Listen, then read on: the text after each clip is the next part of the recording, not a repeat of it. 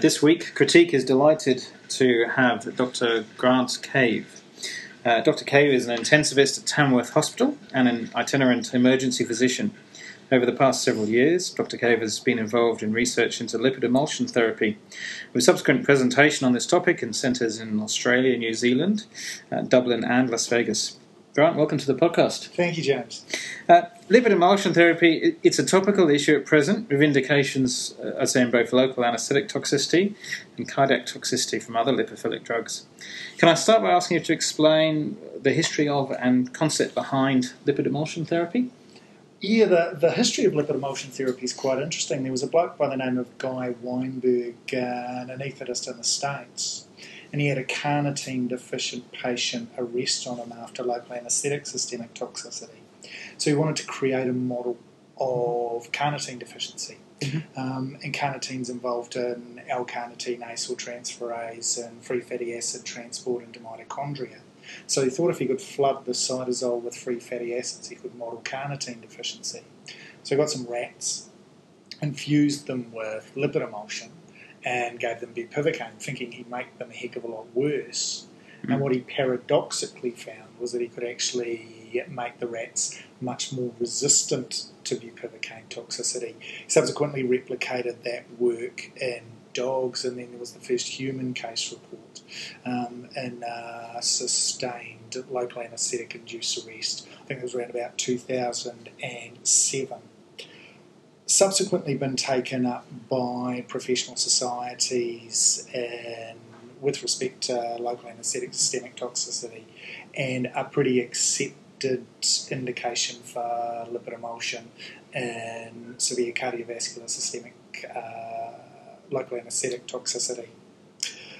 The other toxins have moved forward. There was a case again in the mid-noughties, prolonged arrest, predominantly secondary to bupropion. 50 minutes into the arrest, patients had a lot of other therapies. Get some lipid emulsion, comes good after a minute. And so it's moved forward from there. The concept behind it, the mechanism behind it's really interesting. Actually, we talk a lot about a lipid sink.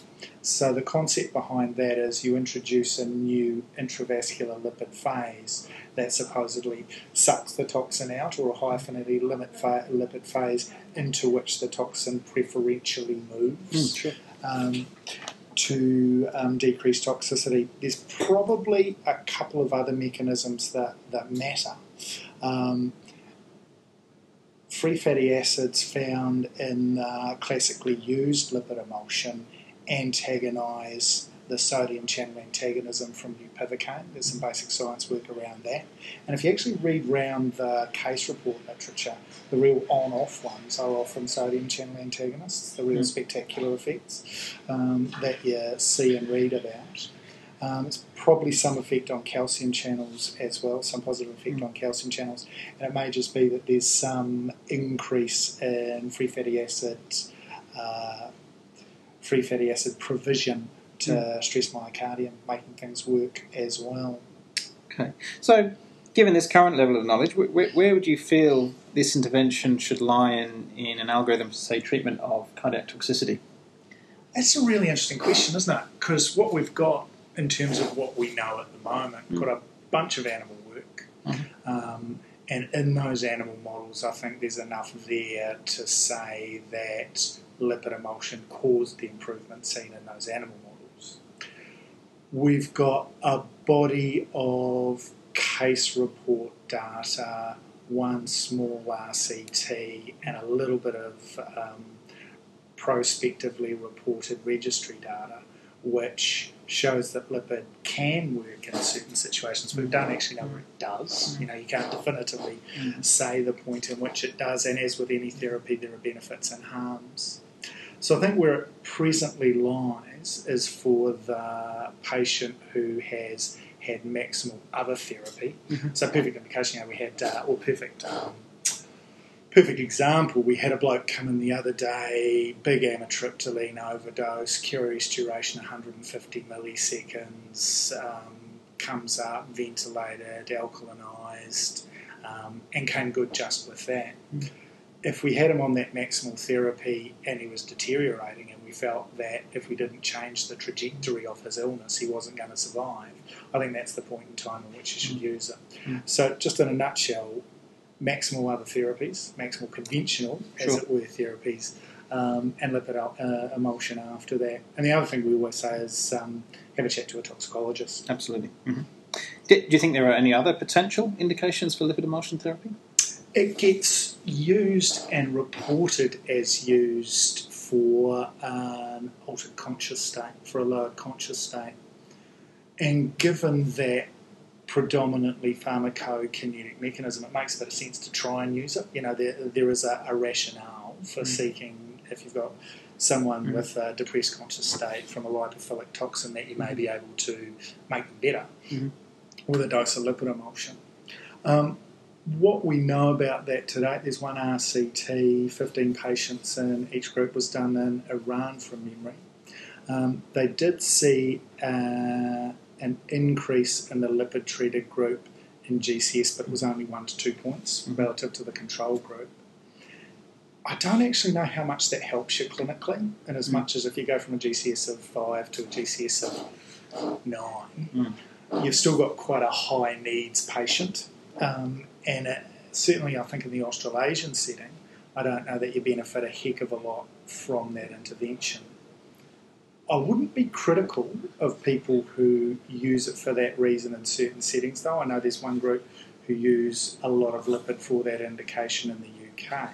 They've got a perpetually full ICU, and if they ventilate a patient in the emergency department, that takes an anaesthetist and an anaesthetic tech down to the ED to look after them. So, you know, in their big hospital, they ventilate someone in their emerge, then it's really difficult for them to do a crash Caesar. I can understand centres that use it a lot, although don't use it for that indication themselves and don't advocate using it for that indication. So let's say we have that situation, taking your case example, there's still ongoing signs of cardiac toxicity, the patient appears to be deteriorating. What are your thoughts on dosing for lipid emulsion therapy? There's a good dosing regimen that's come out of the Anaesthesia Association of Great Britain and Ireland. 1.5 mils per kilo as a bolus, 15 mils per kilo per hour as an infusion afterwards for a half hour. You can repeat that bolus up to twice and continue the infusion until the total dose is up to 12 mils per kilo. That's all really complicated, and I think if you're going to be giving or considering giving intravenous lipid emulsion, it's worth having in your head that the bolus dose is 1.5 mils per kilo or 100 mils for a 70 kilo man, and then knowing a place that you can find it either online or in and around your department or environment. So that's the key, isn't it? 1.5 mils per kilo, and then research subsequent therapy. Yeah. Lovely. A short while ago, I came across a case of pancreatitis, which was attributed to lipid emulsion therapy. Can you comment on this and also any other potential complications or adverse effects of this therapy? Yeah, the pancreatitis is just starting to emerge in the literature as a complication. Just at the last North American Conference of Clinical Toxicology, there were 3 cases of pancreatitis thought secondary to lipid emulsion, not terribly severe.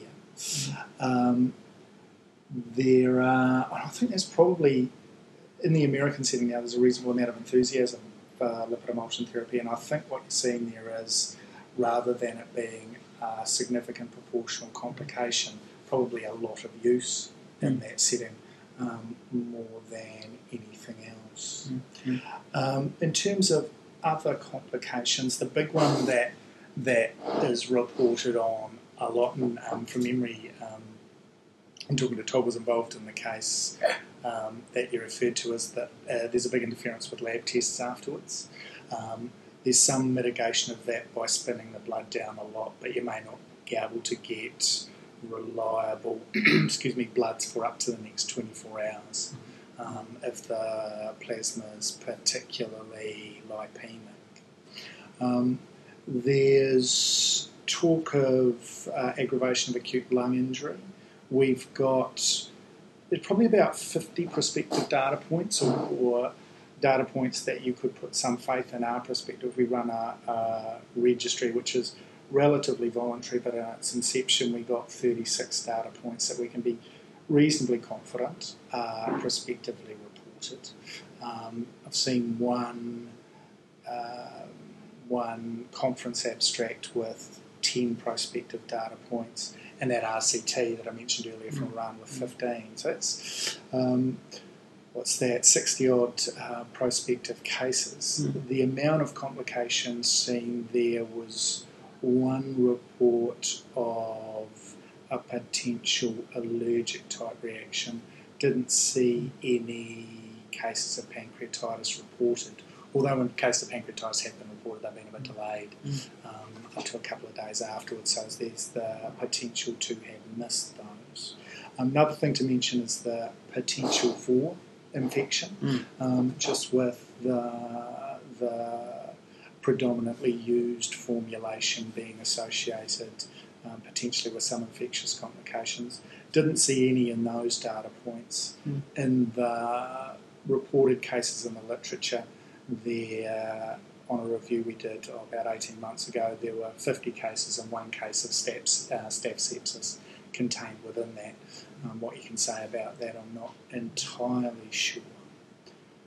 Perhaps the big adverse effect, and it goes back to the where you put it in the algorithm thing, is the talk of a lipid sink as the predominant mechanism.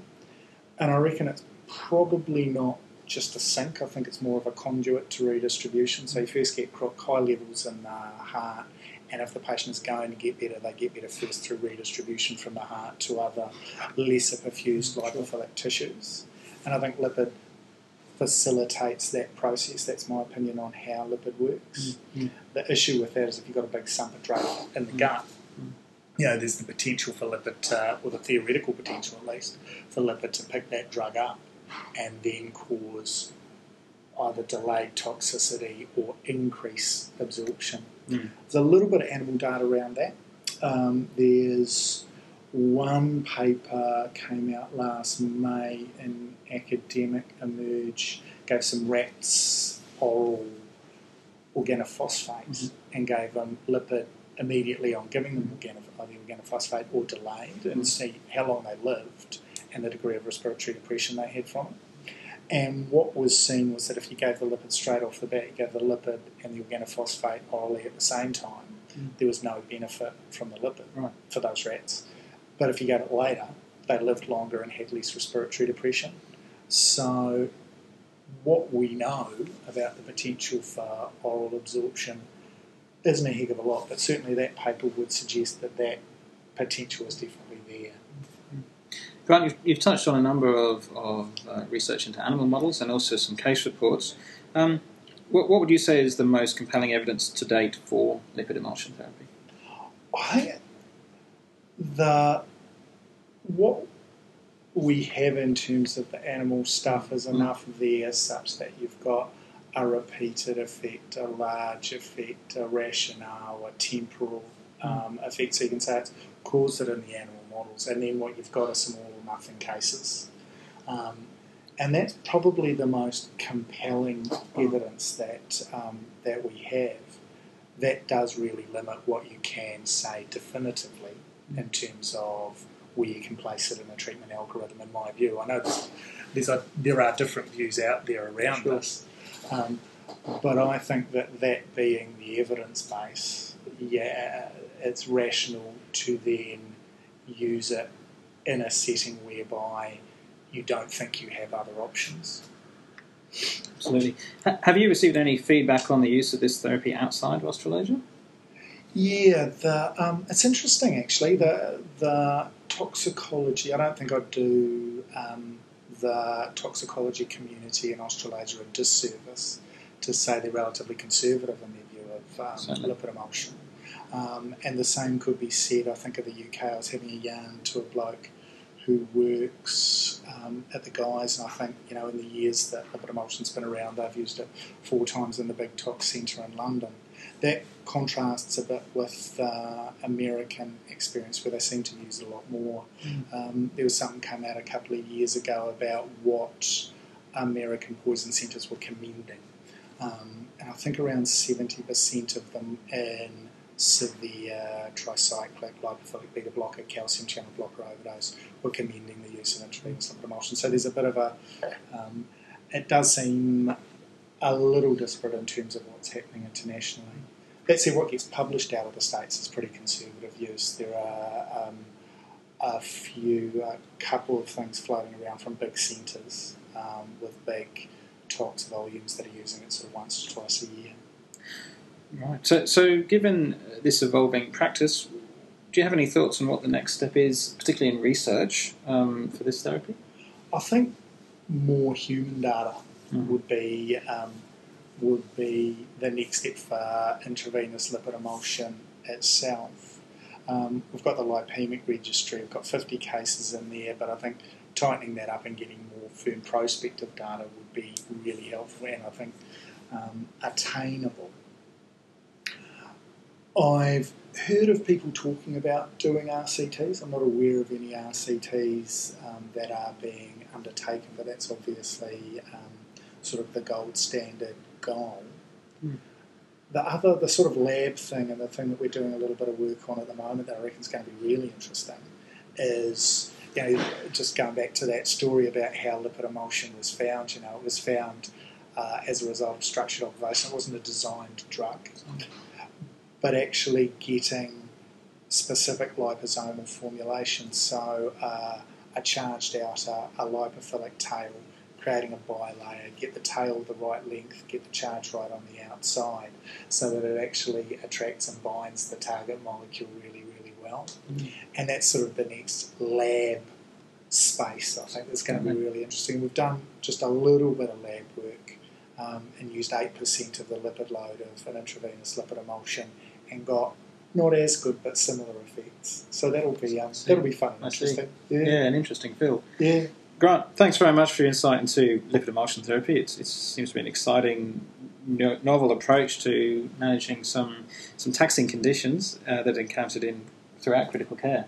Thank you. Beauty. Thank you very much, James. If you enjoyed today's podcast, why not visit our websites, Critique and CritNurse. Our websites are leading providers of critical care education and resources. Critique can be found at www.crit-iq.com and CritNurse at www.crit-nurse.com. Alternatively, visit our podcast page on the iTunes Store and give us a high five.